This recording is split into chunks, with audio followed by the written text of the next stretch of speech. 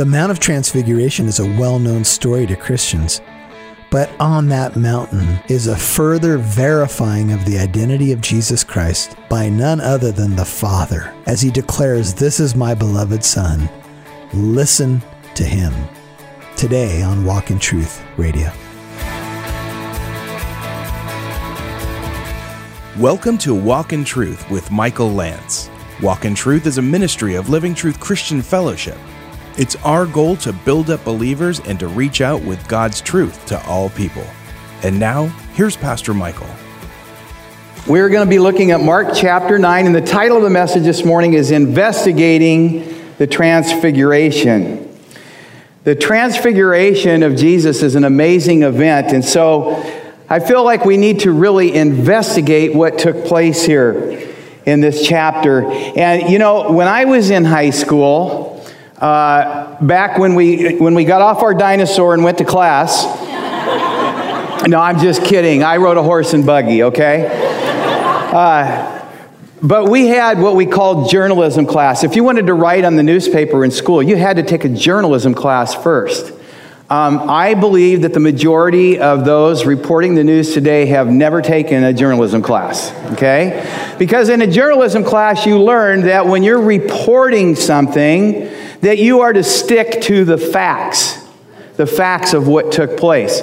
You need to be able to describe who was involved, what took place, where it happened, and when it happened. And you were not allowed to stick your opinions in a newspaper article. Now, once in a while, if you're a really good writer on the school paper, then they would let you do an article, and that was with remember this, a byline. And when you saw that byline, you knew that that reporter was adding in their editorial to what the event was. And they were adding in their opinions, and it was okay because you knew that. And so you learn the difference between a news article and an editorial. I think that's pretty mixed up today. But we're going to approach this a little bit in the way of investigating this event, the Transfiguration of Jesus, in Mark chapter 9. And first, we're going to look at it in an investigative way and the way that we would if we were going to do a news article, because we want to know the facts of what took place here.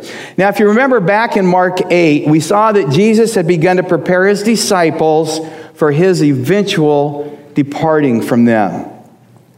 Jesus had shown them the kingdom of God, and he'd done that by his teaching.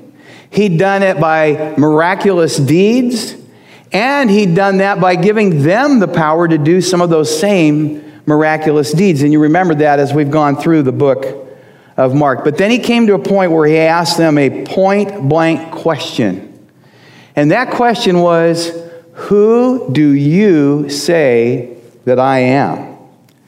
Now, that was a critical question, because if the disciples could not answer that question, then they would never be able to accomplish the mission that Jesus had for them.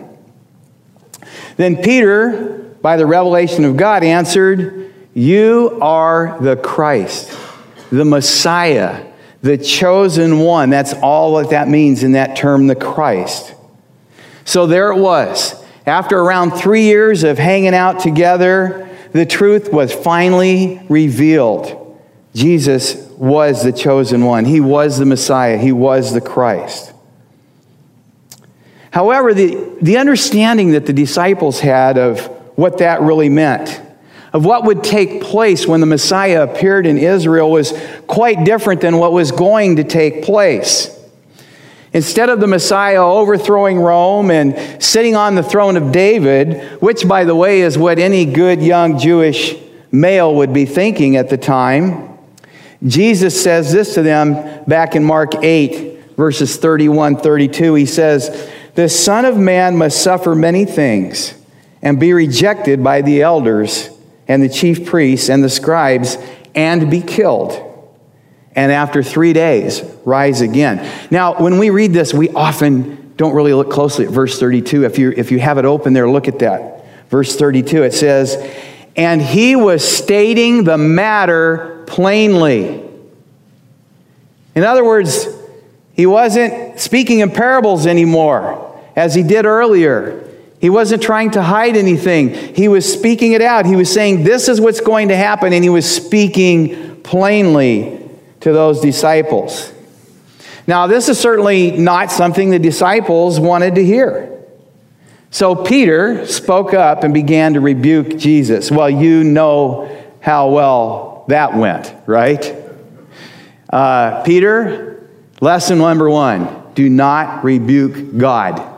Okay? And so that didn't go over real well. But an interesting thing, then Jesus called the crowd to himself, not just the disciples, but the whole crowd that was there, and he made this incredible statement. So let's look at Mark chapter 9, verse 1. It says, and Jesus was saying to them, truly I say to you, there are some of those who are standing here who will not taste death until they see the kingdom of God after it has come with power. Now I want you to put yourself in their place. The whole crowd, not just the disciples. A lot of these people hadn't been hanging out with Jesus for 3 years. Some had. Some had followed him everywhere. But there may have been people that maybe this is the first time they'd heard Jesus speak. And they heard him make this statement. Imagine, what does he mean by this? You know, when you get excited, they might not even have noticed the word some. They may have just heard the rest. And they might have gotten really excited thinking that, well, Jesus must be proclaiming that he's soon going to throw off the oppression of Rome and that he's going to set up his kingdom in this earth soon or even immediately. And that they would see Israel once again rule with the glory that they had at the time of Solomon. That's what they were looking forward to. They might be believing the prophecies of Isaiah and Jeremiah and Joel and Daniel and the others and thinking this is going to be fulfilled. All those things that those guys talked about, it's going to happen. That might have been what they were thinking. Or they might have been thinking, as so often that happened, who is this guy? Who is this man that makes these bold statements? And they might have been just thoroughly confused. Well, let's read on, verse 2. 6 days later, now I want to clear something up right off the bat because we always have these people that look for these little things in the Bible. And it seems like I always get one, doesn't it? Every time I'm teaching here.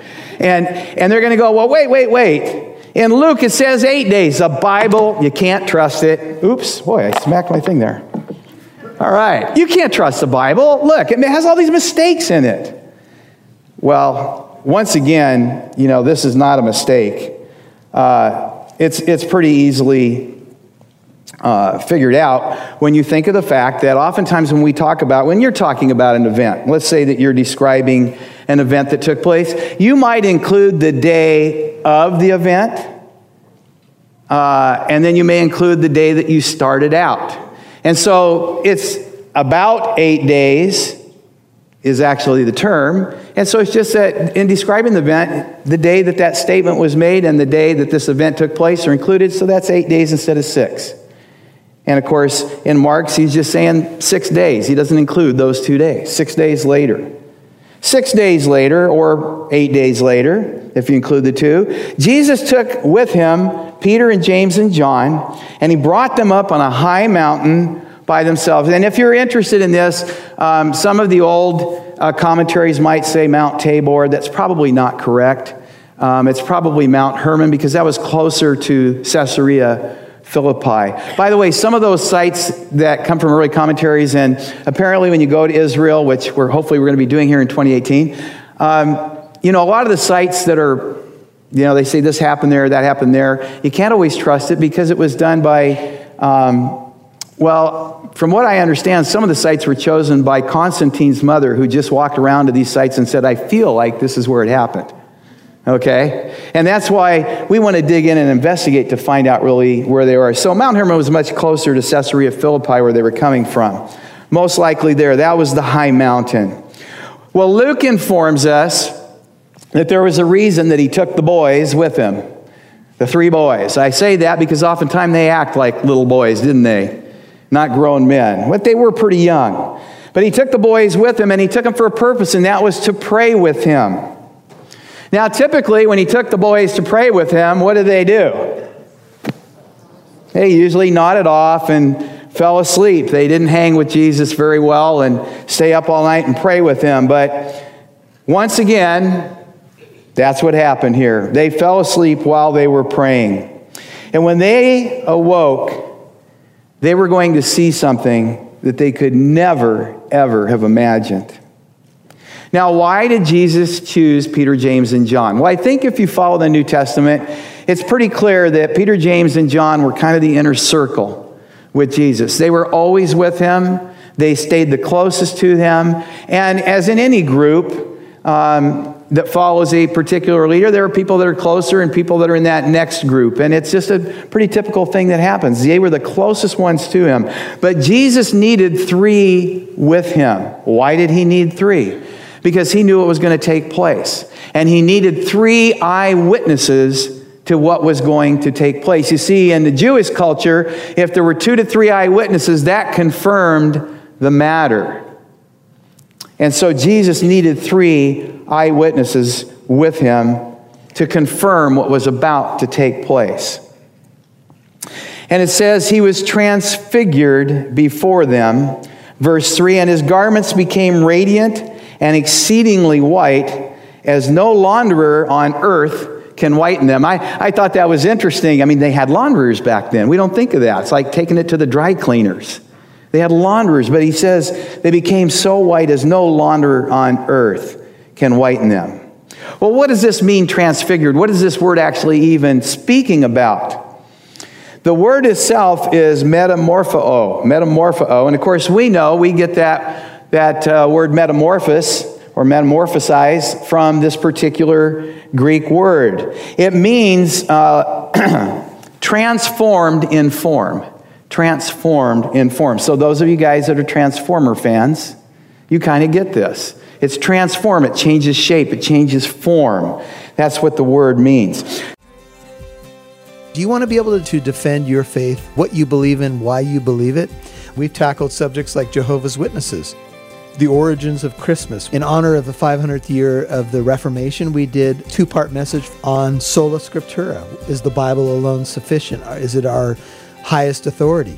Scientology, intriguing topics that are available on the Walk in Truth store at walkintruth.com. There'll be more to come, more exciting things to come. So to get a better feel for what this is really like, let's all turn back to Exodus.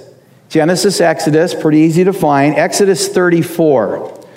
Exodus 34, and I want you to look at verses 29 through 35. Exodus 34, 29 through 35. It says, it came about when Moses was coming down from Mount Sinai, and the 2 tablets of the testimony were in Moses' hand as he was coming down from the mountain, that Moses did not know that the skin of his face shone because of his speaking with him, God. Verse 30, so when Aaron and all the sons of Israel saw Moses, behold, the skin of his face shone, and they were afraid to come near him. Then Moses called to them, and Aaron and all the rulers in the congregation returned to him, and Moses spoke to them.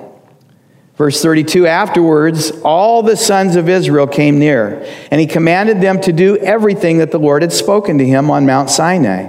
When Moses had finished speaking with them, he put a veil over his face.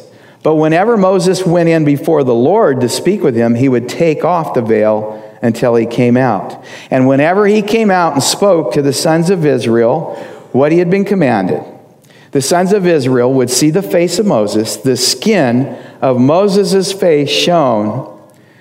So Moses would replace the veil over his face until he went in to speak with him. So you see a similar experience with Moses, that his face shone like the sun. But there is a difference here. The radiance of Moses came from being in God's presence. It came from the outside in. Jesus' radiance was different. It came from within him himself because Jesus is God. The source of the radiance was he himself. Now, when we look at this, we go, wow, that's a miracle, isn't it? I mean, if you saw that, you'd be going, whoa, This is a miracle. But you know, I don't actually see it that way. I don't see that as the miracle. I think the miracle is just the opposite. I think the miracle is that Jesus, when he walked on this earth, could appear in any other form than the glory and the radiance that he always had, that he had with him before he came to earth. That his glory was concealed as he walked around in this earth. To me, that's the miracle. Philippians 2, 5-8 says this: "Have this attitude in yourselves, which was also in Christ Jesus, who, although he existed in the form, morphe, the form of God, did not regard equality with God a thing to be grasped, but emptied himself, taking the form, morphe, of a bondservant, and being made in the likeness of men, and being found in appearance as man." To me, that's the miracle. That God in the flesh veiled that attribute of himself. Why? Well, I think it would have been kind of weird if he'd have walked that way all the time, right? He had a mission to accomplish, and that mission was for us as men and women to relate to him and who he was, and that would have made it kind of difficult. But you know what's interesting? I truly believe that Jesus looked forward to the time that his glory would be on display again permanently. And why do I believe that? Well, the night before the crucifixion, Jesus spoke to the Father and said this. It's in John 17, 1-5, if you want to look it up or take a look at it later. John 17, 1-5. Jesus said this: "Father, the hour has come to glorify your Son, so that the Son may glorify you, even as you gave him authority over all flesh, that to all whom you have given him, he may give eternal life. This is eternal life, that they may know you, the only true God, and Jesus Christ, whom you have sent. I glorified you on the earth, having accomplished the work which you have given me to do. Now, Father, glorify me together with yourself, with the glory which I had with you before the world was." And these three disciples get to see a glimpse of that glory. That word glory in Greek means doxa, and it's interesting because what it really means is praise, honor, and good opinion. Isn't that interesting? This radiance that comes out is praiseworthy, it's honorable, it's of good opinion. This is important as we go along here. Now there's another amazing aspect of this event, and let's look at it in verse 4. Verse 4 says, "Elijah appeared to them along with Moses, and they were talking with Jesus." What? Remember, we're investigating this. It's the who here. Who? Moses and Elijah? How is that possible? How is it possible? If you're these three disciples, you're looking at these three guys, and somehow they knew who they were. How is it possible that Jesus is standing here in glory and he's speaking to Moses and Elijah? Well, Luke helps us to understand exactly how this is possible, and this is important to you and I. In Luke 9, verses 30-32, you might want to turn over there. Luke 9, 30-32. It says this: "And behold, two men were talking with him," Jesus, "and they were Moses and Elijah." Now, this was recorded in 3 different Gospels. There's no question about this. Verse 31, "Who appearing in glory," doxa, the same word, appearing in glory, were speaking of his departure. An interesting word there, the departure word there in Greek is exodos. Exodos. Gee, where have we heard that from before? It says they were speaking of his departure, which he was about to accomplish at Jerusalem. So we're looking at the facts here. We're digging in. We're saying, what happened? Well, this is what happened. This is who was there. And it says that they were appearing in glory. Now, I believe that this is a reference to the glorified state of our bodies when we are in the presence of the Lord. Whether we die on this earth and are immediately ushered into the presence of the Lord, or whether the rapture comes and we're immediately in the presence of the Lord. A glorified body, I believe, exactly like what Moses and Elijah had. Now, there can be some discussion about that, and there has been discussion about that. But I think what we see here is that there's an equivalent to the glory that Jesus has and the glory that Moses and Elijah are in. I want you to see that that's a difference between the resurrected body. And again, that's something for you to take back now and study and email Pastor Chris and go, I don't agree with you, here's why. That's okay. But you might dig in and study and go, ooh, I get this. They were appearing in glory. Now, they were having this discussion, Luke tells us, and the discussion was about Jesus' departure. But I don't believe that that's the only reason that they were there. I mean, Jesus could have just visited them at some other time in some other place to have this discussion with them. I believe that they're there for a bigger purpose. And this purpose is to prove that there is life after death. If you listen to the Bible Answer Show on Friday, I challenged some people, if you have a question about whether there is life after death, come to the service this Sunday, because we're going to have proof before our very eyes that there is life after death. How can I say that? Well, we have two people here, and they're not ghosts. They're human beings in glorified bodies, and Peter, James, and John recognized who they were. Since Mark is most likely writing what Peter told him, it shows that Peter definitely recognized these men and who they were. Peter himself recalled this whole experience in 2 Peter. It's in 2 Peter 1, 16 through 18. He says this, "For we did not follow cleverly devised tales when we made known to you the power and coming of our Lord Jesus Christ, but we were eyewitnesses of his majesty. For when he received honor and glory, doxa, from the Father, from God the Father, such an utterance as this was made to him by the majestic glory. This is my beloved Son, with whom I am well pleased. And we ourselves heard this utterance made from heaven when we were with him on the holy mountain." Peter recalled this event later, and he says, look, we're not making up tales here. We saw this happen. And for a Jewish person, if there were three people that saw the same thing, that confirmed the matter. Now, we might ask the question, well, wait here. Okay, so why Moses and why Elijah? Well, there's an important message being communicated here. You see, Moses represents the law and the completion of the law.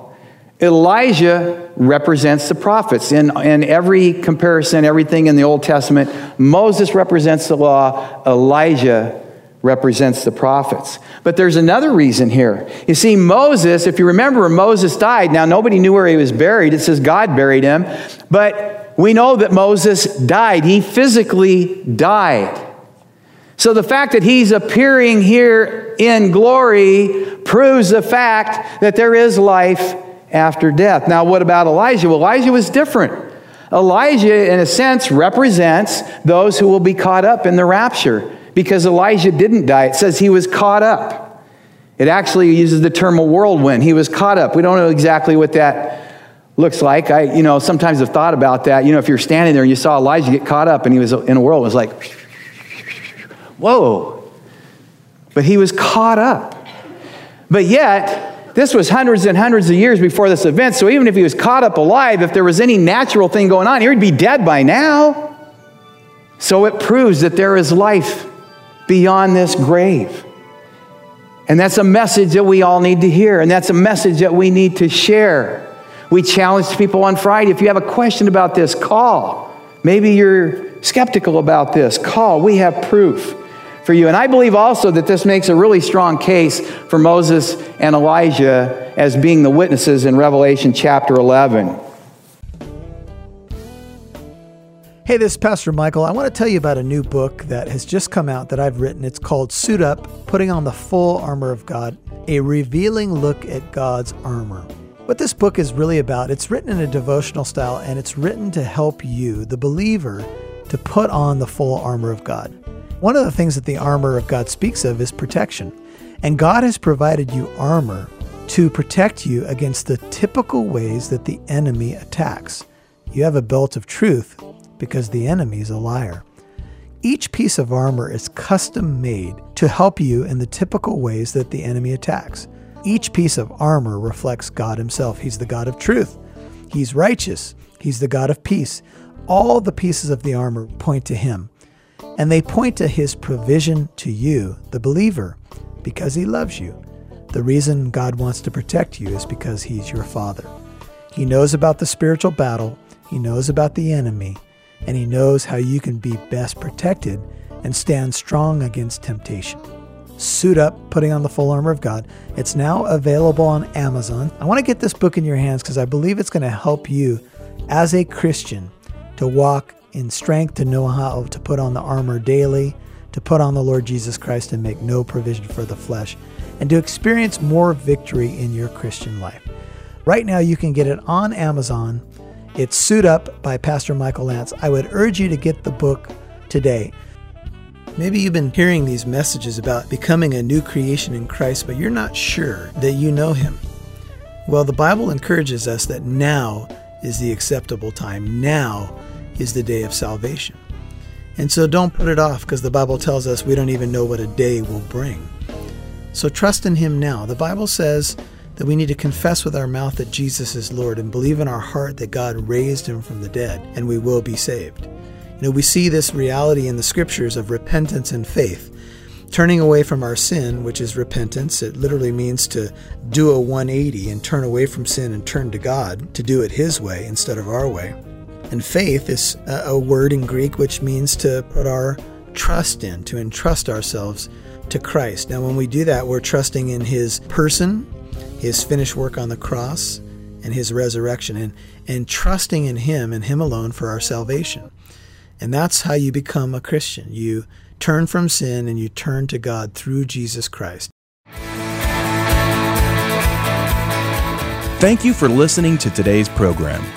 If you'd like to listen to this message in its entirety, or if you'd like to visit our church here in Corona, California, visit our website, walkintruth.com.